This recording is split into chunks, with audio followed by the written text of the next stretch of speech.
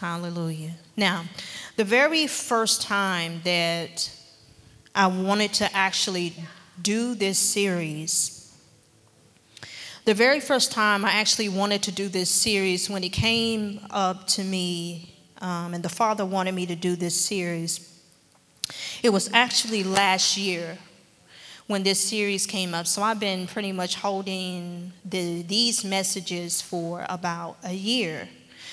But the very first time I wanted to do the series, with hindsight being 2020, I realized that now, looking back, that I was not able, he did not allow me to do the series because Apostle had to actually teach some more spiritual truths so that when I taught the message, it could really sit on the foundation like it's supposed to.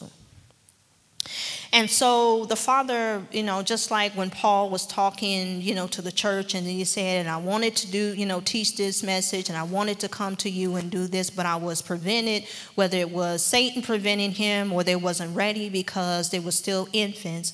He was prevented from actually teaching a message. And so a lot of times when we listen or we read particular scriptures, there's no connection there because we have not went through it yet. So I most definitely identify what Paul was saying, that he was prevented from doing it because I was prevented from doing it, even though he told me to start writing the message out.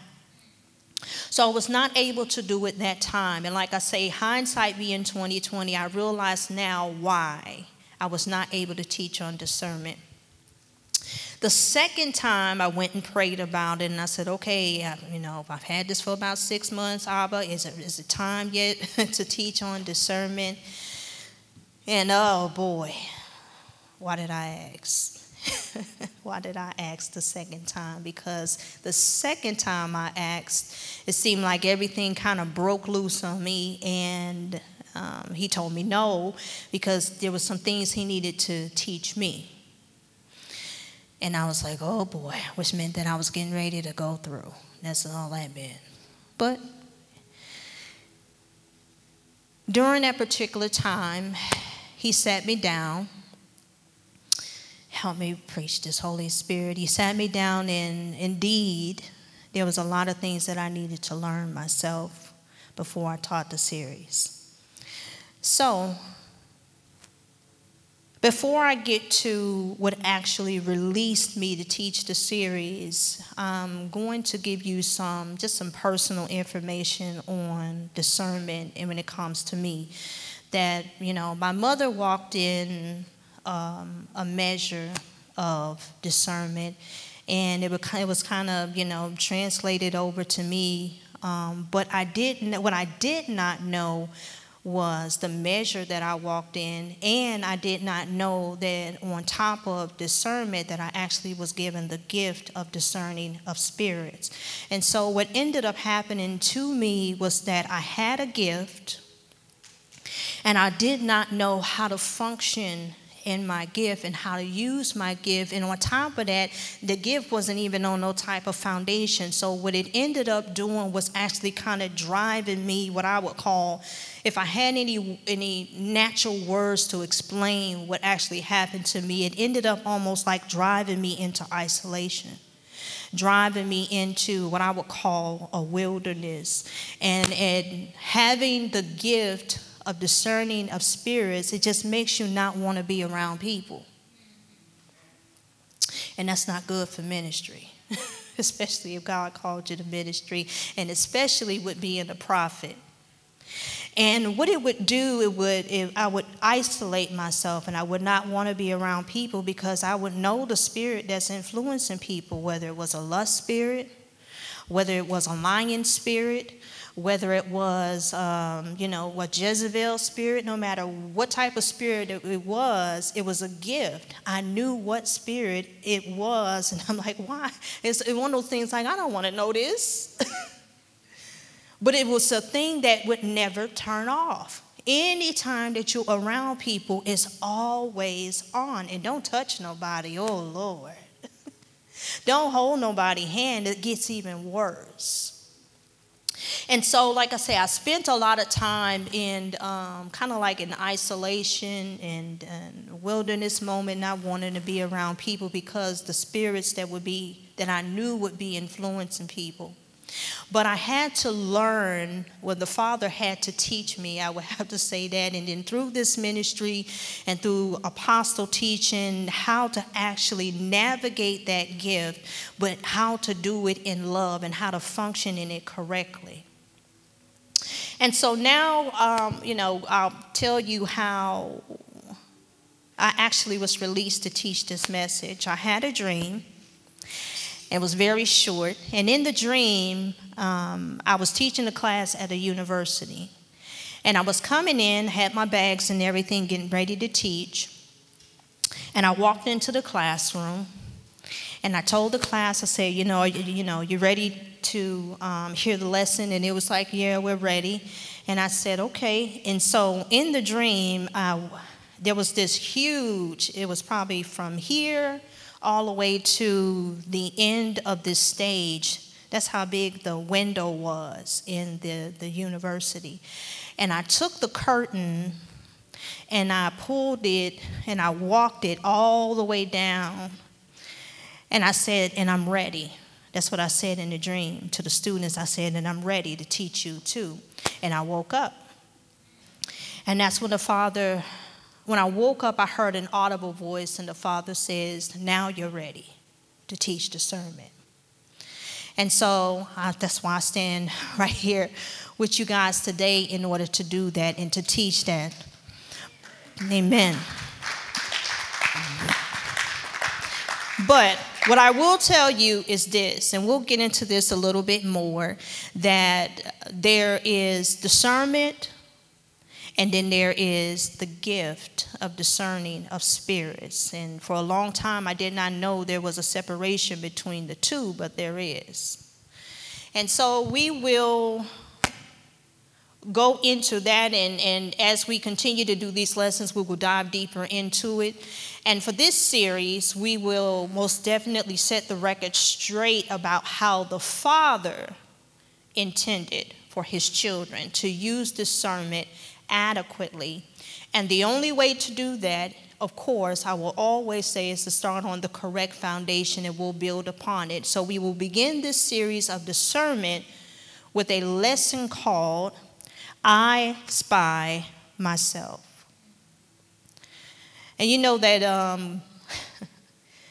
that game you would play with your friend, I spy something in the room, and you would say, it's red, it's blue. You tell them they're hot, they're cold, in order for them to get it. So this lesson is called I Spy Myself.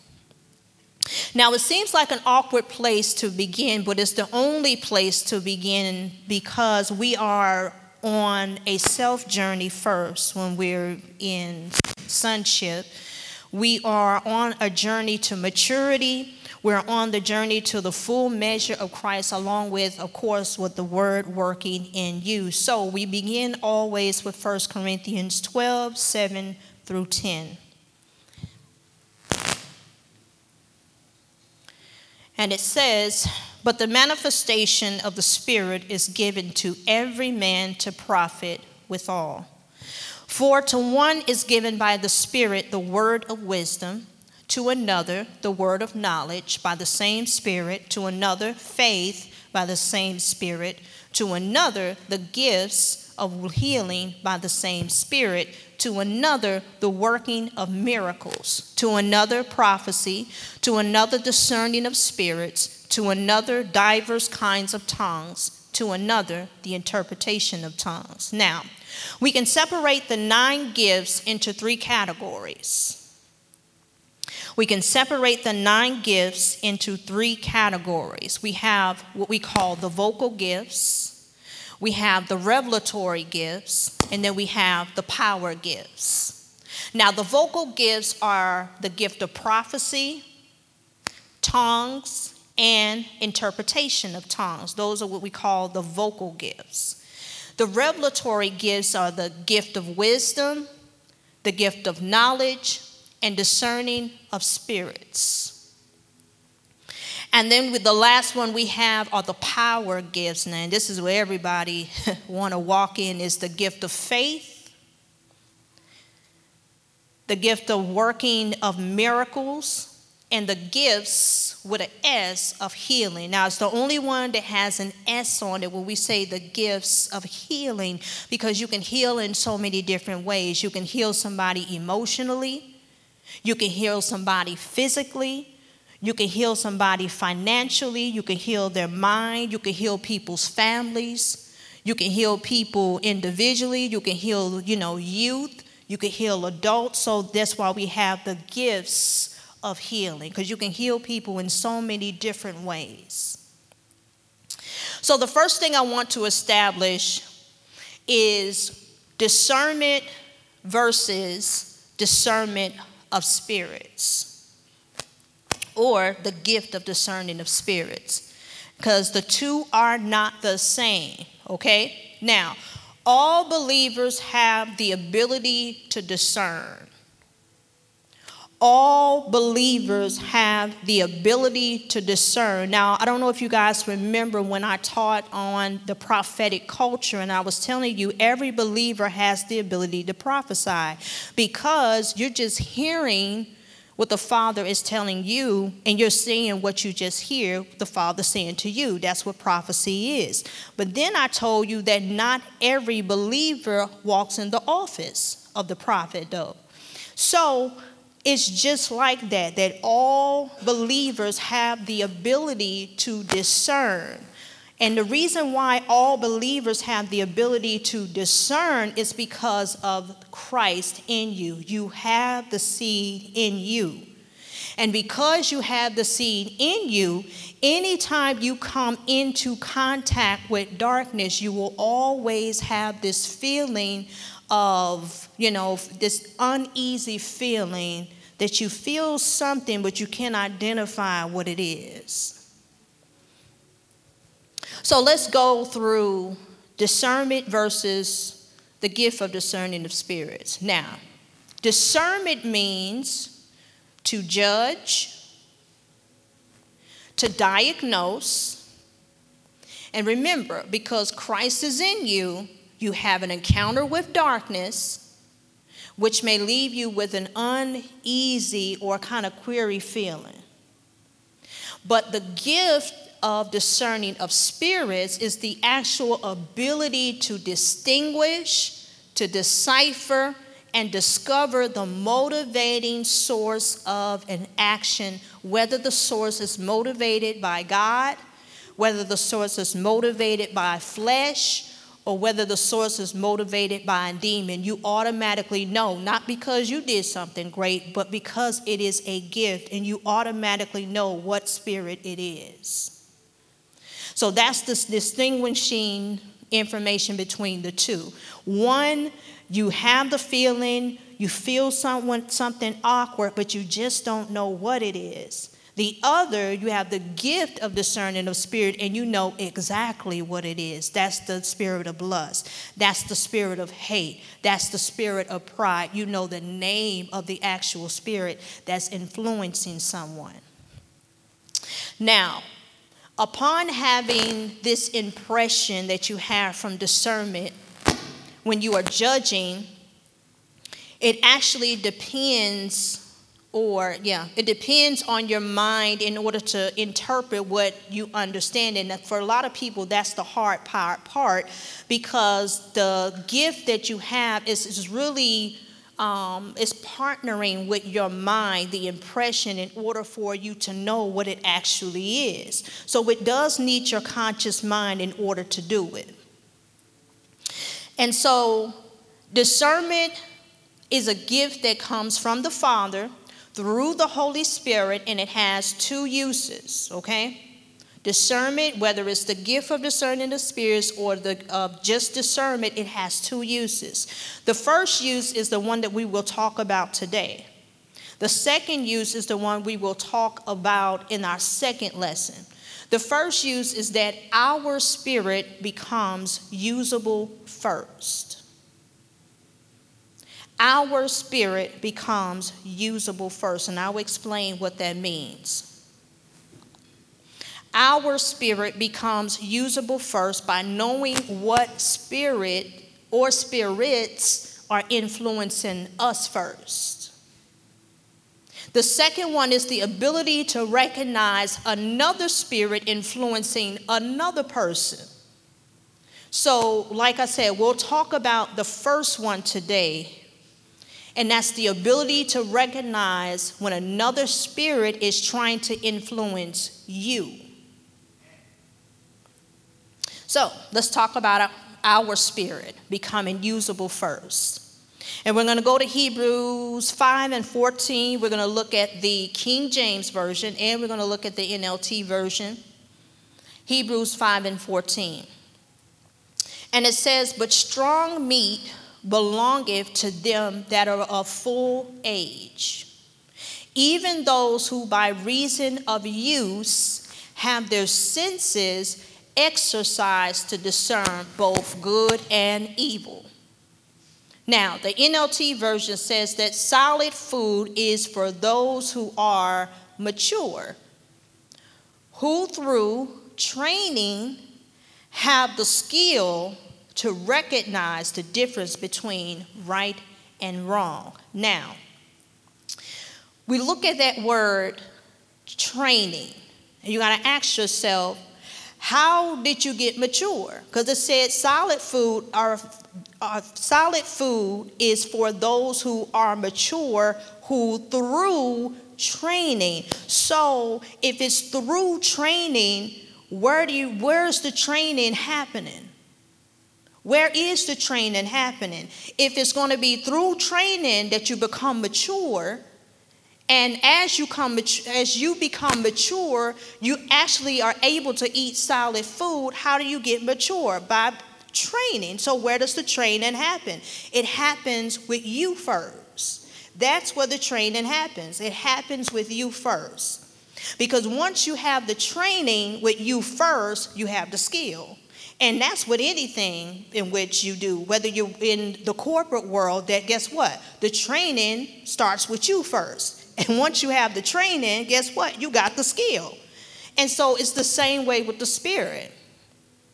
For instance, for me to know the spirit, and I'll just use Pastor Kirby, for example. For instance, for me to know that a spirit is influencing Pastor Kirby, that will not come from a textbook. It won't. I can't learn that from a textbook. That experience will not come from other men or women of God. The training will not come from that.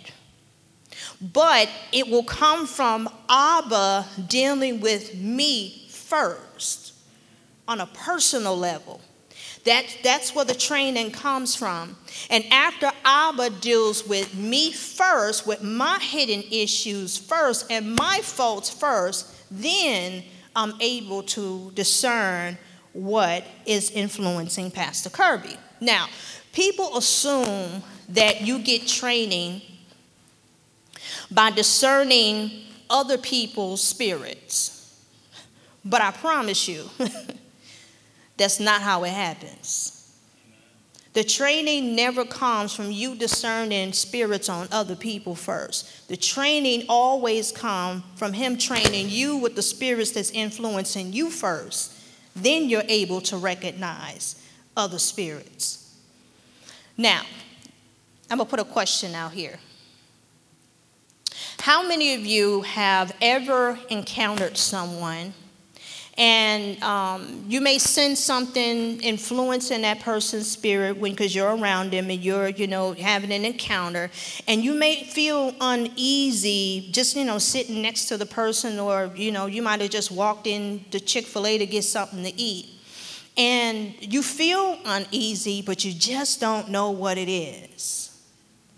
You feel an uneasy feeling, but you just don't know what it is. You might feel, something demonic, but you just don't know what it is.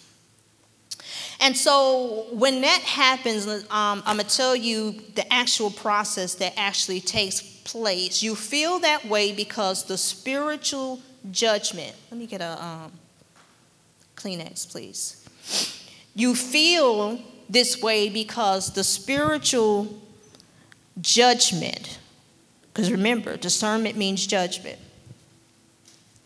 The spiritual judgment, or we can say the word diagnosis, the spiritual diagnosis that you may have acquired about that person is what we call is an inadequate diagnosis. The diagnosis is inadequate. Now, I want you to look at the word choice that I use. I said that it was inadequate, right? That's what I said. So I didn't say that what you encountered did not happen, because it happened. You felt what you felt. I did not say that you did not experience something ungodly and you did not know what it is. That's not what I said. I said that it was inadequate. I didn't say it wasn't accurate. You felt what you felt. You could have even been operating in the gift of discerning of spirits and actually knew the actual spirit in which you encountered. You was like, that was a lust spirit. I know it was a lust spirit. Now, like I said, I'm not saying that you didn't encounter that. It was accurate. You were totally accurate when you said that. But what I am saying is that it was inadequate. And we'll get to that. Accuracy and adequacy are two different spiritual words. Accuracy deals only with knowledge and facts, and that's it. You know that this is a particular spirit. You know you've had an encounter with this particular spirit. It only deals with knowledge and facts. That's it. That's what accuracy deals with. But remember, mediums and psychics and tarot card readers, they're accurate too. So what's going to be the distinguishing thing that distinguishes you from them? Because we've seen them be accurate before. I've talked to people that says, well, she said this, and my grandmother's the only one that ever called me this. Totally accurate. So we're not looking to be accurate. Amen? But what they cannot teach you is how to remove it and how to grow as a son or a daughter when it is removed. Let's look at Titus 1:15. Titus 1:15.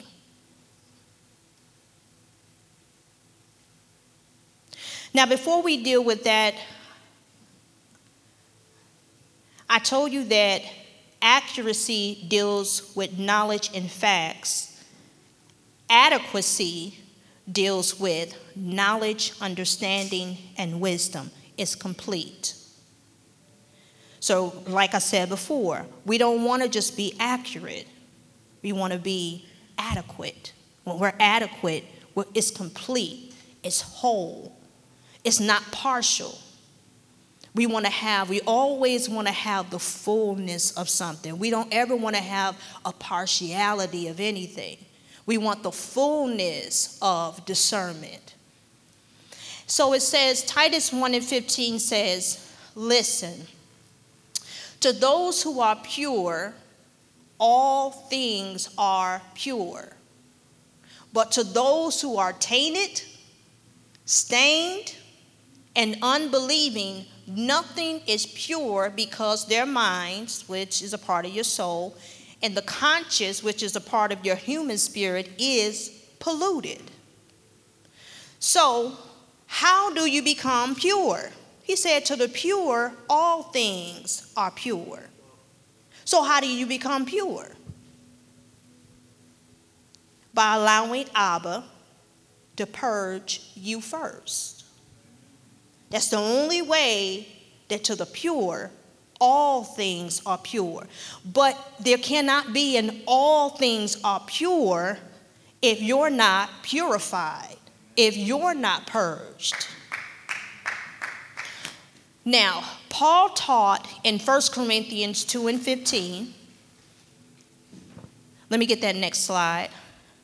Paul taught in, I believe, yes, in 1 Corinthians 2 and 15. Now hear this out, that he who is spiritual judges all things. Now he said that. Then 2 chapters later, in 1 Corinthians 4 and 5, he told the church to judge nothing before it's time. Okay, hold on. You just said he who is spiritual judges all things. And then a few chapters later, not even another book, a few chapters later, he told the church to judge nothing before it's time. Then we look at Jesus' words when he said not to judge others. He said that in Matthew 7 and 1, and he said it in Luke 6 and 37. Then he turned around and gives us permission to judge with righteous judgment. Now, this is what I would call spiritual tension in the scriptures, which natural people might say, there's a contradiction in the Bible. No, there's no contradiction. There's no contradiction in the Bible. But what there is there's the missing of the context of the scriptures. For instance, when Paul addresses the Corinthian church in chapter 4 and tells them to judge nothing before it's time to, he had literally built his whole premise, his whole case was built on the statement in 1 Corinthians 2 and 4, all the way to verse 16, that the Holy Spirit was the Father's manifested wisdom and power who knows all things. And he was telling them for them not to judge from their human reasoning, but to allow the Spirit to judge through them. And that is where the Father gives us permission. In John 7 and 24, he says, do not judge according to the outward appearance, but judge with righteous judgment. So what is righteous judgment? Righteous judgment is discernment that sees through a heart that has been purged first by Abba, in order to see through the eyes of Christ.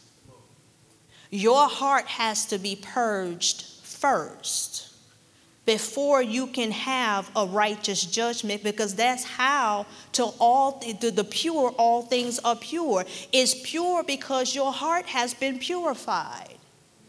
You don't see the way you used to see. You don't see people the same way that you used to see people. So, if the Father has dealt with us, for instance, let's do an example. Let's talk about the spirit of pride. If the Father has dealt with us, for instance, about the spirit of pride, and I want to say that I want to use the word sufficiently, to the point that you have literally sat at the Father's feet.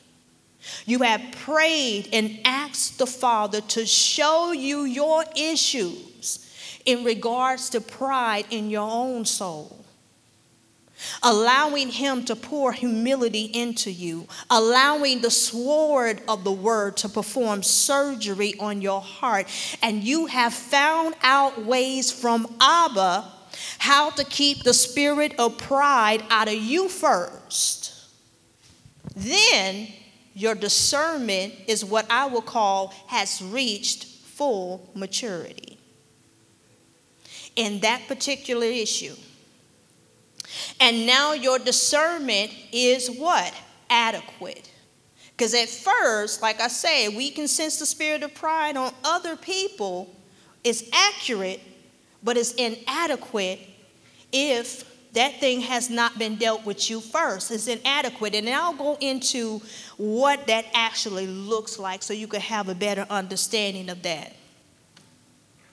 So now, as soon as a person, guess what? If once Abba pours that humility into you, once you have sat at the Father's feet and asked Him, show me what I need to do in order to remove this spirit, and once you have got the information in which you need in order to do that, as soon as another person begins to show pride, guess what? I personally know the case. I personally know the case. And I can do what? Judge or discern righteously. Because Abba first dealt with me about my own spirit of pride first. So we need a workable, purged spirit by which to diagnose another person's spirit. Our learning and being raised by Abba should be broad. And what we ourselves need to be judged by Him. So the more you allow the Father to deal with you and your issues, us and our issues, guess what? The more adequate your discernment will be. Because oftentimes we can recognize, other people's faults. We good at that. We doctors in the spirit on that. We got PhDs, EDDs, MBAs, MPAs. We got every one we could think about. But it's not enough just to know the spirit that's influencing a person. We must be able to what? Help them out in their situation. Now, let me get a volunteer. Let me get that phone, y'all. You gonna give me a volunteer? Okay. You be a volunteer? All right. So just sit right here. Oh, bring your phone. I meant to tell you to bring your phone. Now let's just say, who else? You said you wanted to be a volunteer. Who else want to be a volunteer? Okay. So you're going to be our new convert who just came to Divine Generation Church. And I'm calling Pastor Kirby, because this is often what happens. So Pastor Kirby, I need you to play along with me. Okay, you have to play your role. We kind of playing the gossiping role. It's like, blurb, blurb. Hey, Pastor Kirby, how's it going? Oh, we're doing well. I just wanted to talk to you about the new convert, Keena. I don't know, I felt like, she just had a lion spirit on her. And you know what? I can't be around, I just can't be around that lion spirit. It makes me uneasy. I grew up in a household where that's all people did was lie. It just triggers me, and I can't do it. I don't even know if I'm gonna be there this Sunday because she just really gets on my nerves. I can't do it.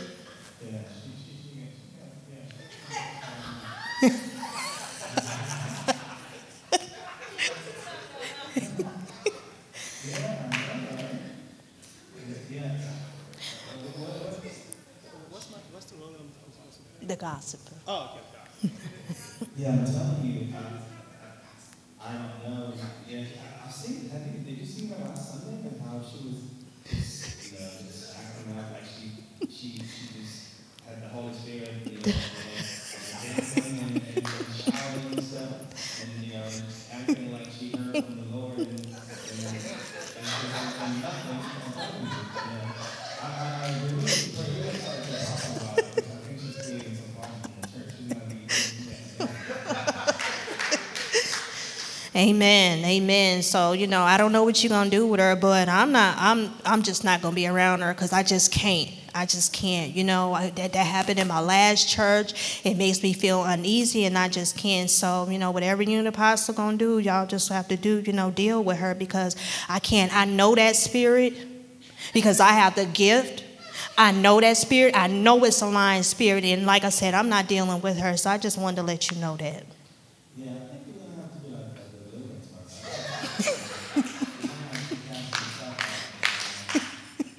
But I'm afraid for her. We definitely got to pray. She's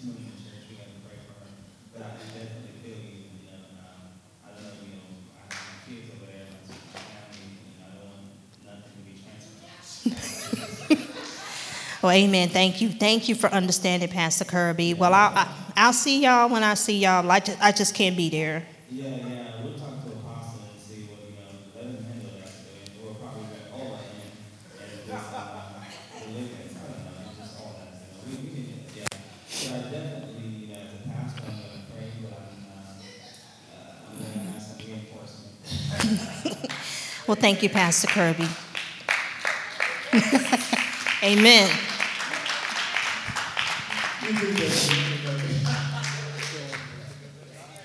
Amen. Now, I was totally accurate. What I encountered on her, it was totally accurate. She had a lying spirit. It was totally accurate, but it was inadequate. It was totally inadequate. And then I'll show you how it was inadequate. So Keena, come up and sit right here. Now, this is really how it's supposed to go. This is how it's supposed to go.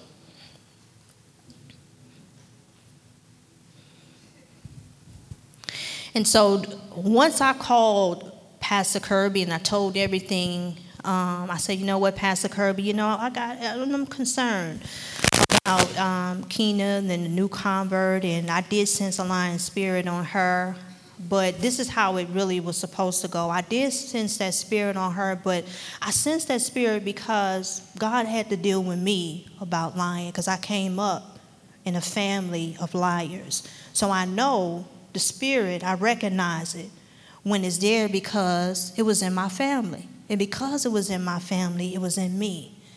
And you know what? I have these books. That I want to give Keena. And, I hope that she'll receive them because you know what? I do. I want her to read the books and I want her to get from it what, I got from it because I want to help her. I see her as, wanting, this spirit, of course, to be off of her. I'm pretty sure she don't even know that it's there. And that's an influence in her. And I'm supposed to go to her and say, you know what? I've had that issue. God has dealt with me about it before. And I can help you if you would like me to. I can help get you out of that situation if you would like me to. That's what you call adequate. Because the purpose is to actually deliver her. The purpose is to get her out the situation. It's not just to know what spirit is influencing her. That's not going to help her do nothing. It's not going to help you. It's not going to help the church. And it's not going to help her. So that's why I say, in order for you to recognize something is on someone else, it's accurate, but it's inadequate. It becomes adequate when I'm able to say, this is what I did to get out. These are the books that I read that helped release me and gave me more information about, what you're going through. That's it. Amen.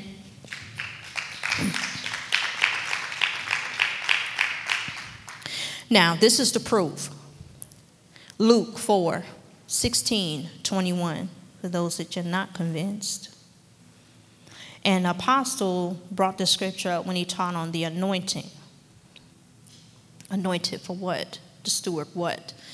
And it says, when he came to the village of Nazareth, his boyhood home, he went as usual to the synagogue on the Sabbath and stood up to read the scriptures.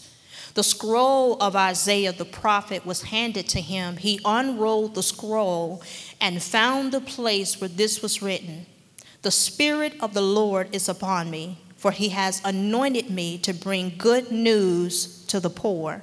He has sent me to proclaim that captives will be released, that the blind will see, that the oppressed will be set free, and that the time of the Lord's favor has come." He rolled up the scroll, handed it back to the attendant, and sat down.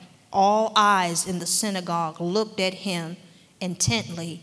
Then he began to speak to them. The scripture you've just heard has been fulfilled this very day. Now, he didn't just come to let them know that a demon was influencing them. He didn't just come let them know that they were oppressed. He did not just come to let them know that they were blind. When he saw the boy throwing himself in the fire, he didn't just say, oh, that's a dumb and deaf spirit, and he walked away. He didn't tell the woman with the issue of blood, I see you had this issue for a minute. You done ran out of money and everything. God. He didn't do that. When he met the man with the legion of demons in him, he didn't say, oh, shoot now. I ain't never seen this many demons in somebody before. I think you done topped it up. You got them all. And just walked away. He didn't. Every single time he encountered something, he did something about it. He was accurate about what he seen when he seen the deaf and dumb spirit. He was accurate when he seen, that Lazarus was dead. But they said he was dead. He said, nah, he asleep. But he didn't just leave him asleep. Nah, he asleep, he good. Leave him alone, y'all. Leave him alone. He just getting some rest. No, he did something about it. And that's where we need to move into. It's not enough to just know something is, oh, that person got the spirit of poverty on them. Good luck. Good luck. I'm going to get them food stamps. Good luck. No, okay, show them how to practice righteousness. Show them. Amen. He came to do something about it.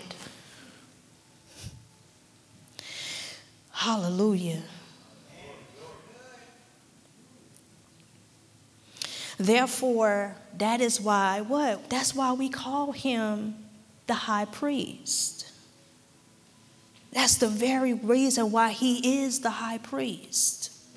Hebrews 4:14 through 16. And it says, so then, since we have a great high priest who has entered heaven, Jesus, the Son of God, let us hold firmly to what we believe. This high priest of ours understands our weaknesses, for he faced all of the same testings as we did, yet he did not sin. So let us come boldly to the throne of our gracious God. There we will receive his mercy, and we will find grace to help us when we need it the most. Was there some times in your life when you needed mercy? Were there some times in your life when you needed grace? Were there some times in your life when you needed somebody to understand or forgive you? There's been some times in our life when we needed that, whether it was from people or we needed it from Abba himself. And on top of that, we needed the grace to actually change. We needed that. So guess what? We got to give people the same that we needed. We got to give it to them. We got to give them the same opportunity. When people come in here, we got to give them the same opportunity that when we came here and we was allowed to let our crazy out, guess what? We got to allow them to let their crazy out and let them be a safe place for them in order for that to happen. Because if not, where would they go? Just like the disciples said, where else are we going to go? If you can't come here to heal, if they can't come here to get delivered, if they can't come here to get a different mindset, if they can't come here to receive life, if they can't come here to receive the word, where else are they going to go? If we can't have the patience, if we can't give them the grace, if we can't pour out the measure of mercy that they need, where else are they going to go? So for me, this scripture, it sounds like the process, of getting raised in the sonship, getting raised in the family of God. Going back to our example of pride, if we have learned at the feet of the Father, he said, learn of me. He said, I am meek and I am lowly of heart. He said, come to me, come find rest. That's what they coming for. When they come here, they coming to find rest. They coming to find peace. They coming to find a connection, that connection that Adam lost. They coming to find that back again. So if we've done this and we've been in the Father's presence, and with the respect of, like I said, going back to the lesson of pride, that it's easy, guess what, to detect a rise in ourself when what? Pride rises up. We can't even detect it in ourselves if we haven't sat at his feet and learned of him. There's no detection of detecting that the spirit of pride has rised up in you if you haven't learned anything about how to remove it.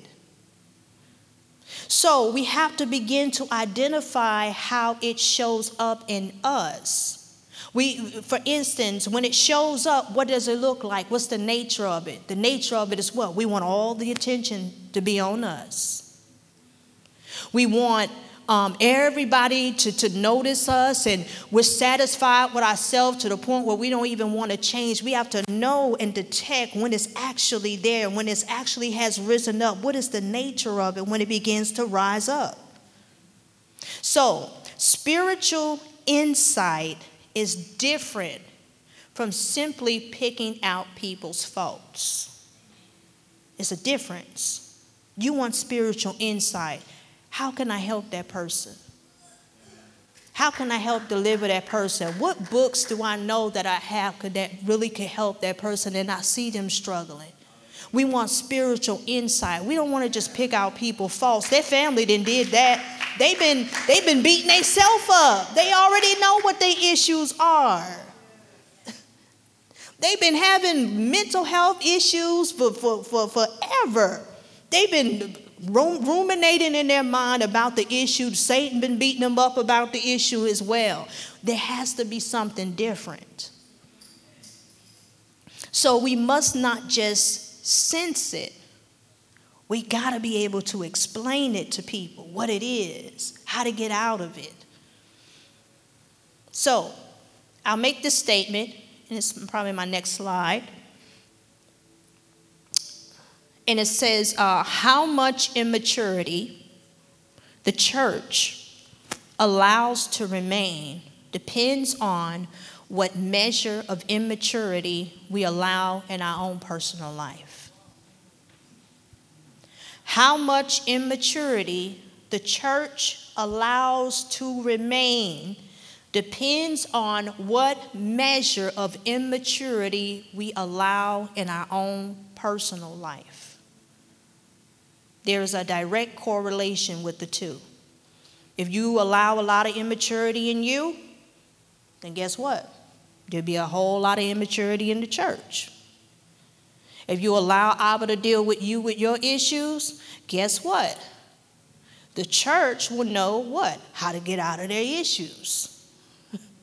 A person with much discipline but little learning or understanding is a hard or a harsh person.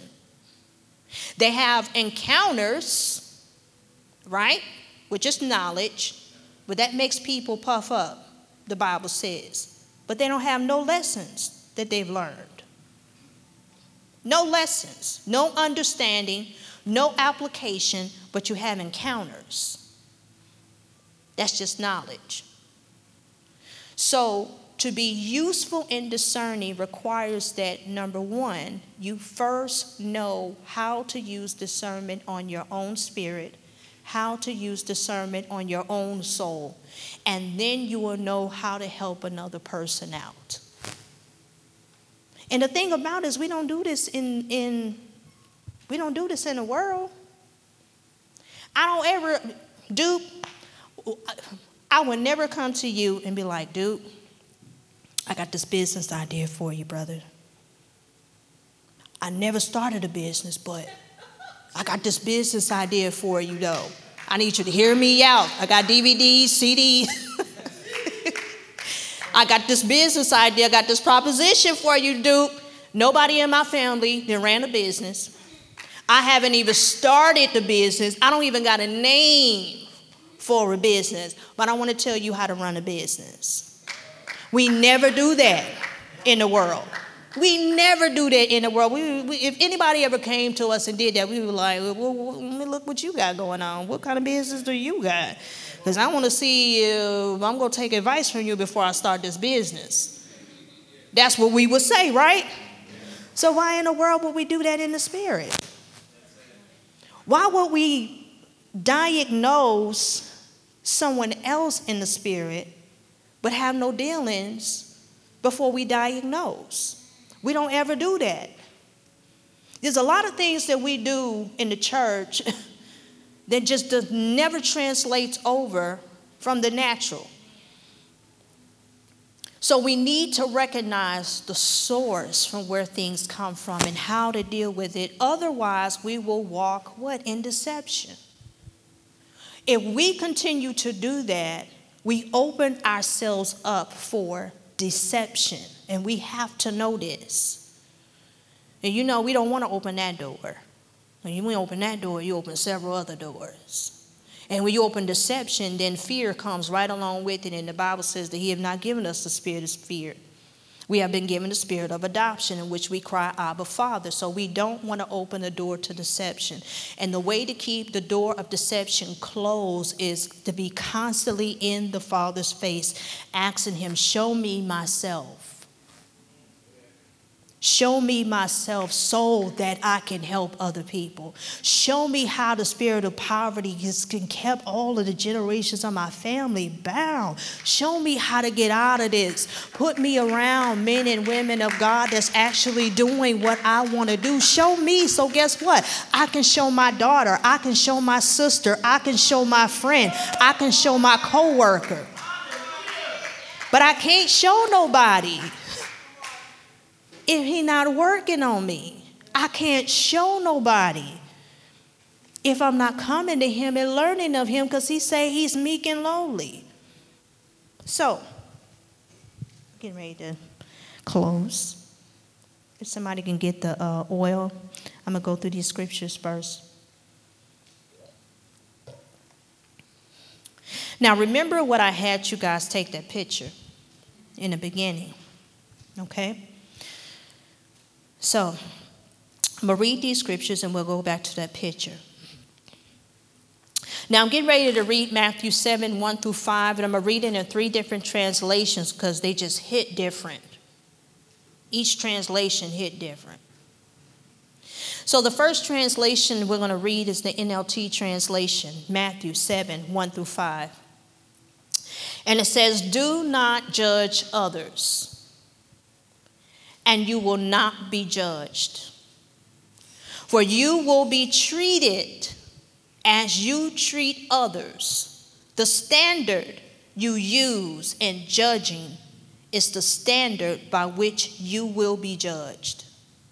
And why worry about a speck in your friend's eye when you have a log in your own?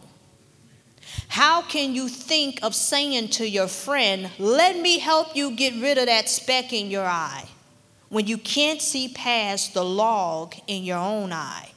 Hypocrite. First, get rid of the log in your own eye. Then you will see well enough to deal with the speck in your friend's eye. You don't even qualify to get rid of the speck in another person's eye. You don't even qualify unless you're getting rid of the log in your own. Let's read the TPT version. It says, refuse to be a critic full of bias toward others, and you will not be judged. For you will be judged by the same standard that you use to judge others. The measurement you use on them will be used on you.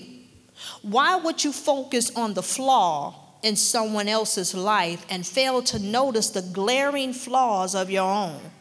How could you say to your friend, let me show you where you're wrong, when you're guilty of even more? You're being hypocritical and a hypocrite. First, acknowledge and deal with your own blind spots And then you'll be capable of dealing with the blind spot of your friend. And you know the message is like the Ebonics for the Generation Z. Don't pick on people, jump on their failures, criticize their faults, unless, of course, you want the same treatment. That critical spirit has a way of boomeranging. It's easy to see a smudge on your neighbor's face and be oblivious to the ugly sneer on your own. Do you have the nerve to say, "Let me wash your face for you," when your own face is distorted by contempt? It's this whole traveling road show mentality all over again, playing the holier than thou part instead of just living your part. Wipe that ugly sneer off your own face, and you might be fit to offer a washcloth to your neighbor.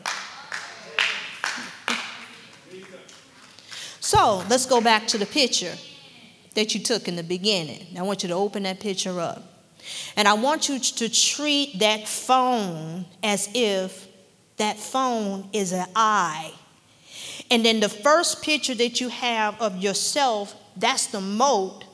And then the person that you took picture behind you, that's the mote in your friend eye. Now look at that picture and tell me it is literally impossible to look at the person behind you without first looking at you. Aren't you the biggest person in the picture? Are you not the biggest person in the picture? How in the world can you look past your picture and look at the person behind you when you're the biggest person in the picture? And that's what happens in the church. You looking at the person behind you at their faults, but don't you see that your face is the biggest one in the picture? You're the biggest object in the picture. But we looking back there at theirs. Oh Lord, what shirt does she have on today? Well, what about your shirt? What kind of shoes does she put in the world? What about your shoes? You can't diagnose anything unless it's impossible to look at that picture without seeing yourself. Because the thing, what I just told you, if you cannot see yourself in that picture, you got to know you walking in deception. You are deceived. And if you are deceived and that door is open, then other stuff is guess what? Other stuff is coming too. The spirit of fear, fault finding, criticism. Everything is coming right behind that because the door is open. So we have to make sure we are not walking in deception. We have to allow Abba to work on us first. That's the only way we're going to bring somebody else up. That's the only way we're going to bring somebody else out. That's the only way we're going to heal somebody else. If I'm broken, how in the world am I going to stay on the phone with you and heal you knowing I'm broken? It can't happen. And you know how they say we give the best advice, but we don't ever take it? We do it all the time. I tell my clients this when I'm counseling them, especially mothers. I don't know what it is about mothers. But you know, they be going through a whole bunch of stuff. And they're like, I just don't know what to do. And I always tell them to do this. Because a lot of times what ends up happening, people lose themselves. They have low self-esteem. Even how they look at themselves is distorted. And I tell them, I said, anytime you're having trouble as far as knowing what to do, I say, step outside of yourself. I said, and it's a hard thing to do, I said, because most of the time we don't love ourselves like we're supposed to. I said, but if you step outside of yourself, and I said, if you think about a family member or a daughter or a brother or sister that you actually love, I said, what kind of advice would you give them in that situation? And then they would tell me, And I said, well, take that advice. I said, take that advice. If you don't know what to do, step outside of yourself and think, oh gosh, it's 222. Okay. And think if that person wanted advice, what advice would you give them? Because usually we love other people more than we love ourselves, which is sad. We love our daughters, our brothers, our sisters more than ourselves. But it shouldn't be like that, but usually that's how it is. But if the advice that you would give them, you take the same advice until you're able to love yourself enough to know what to do. And that's what we have to do.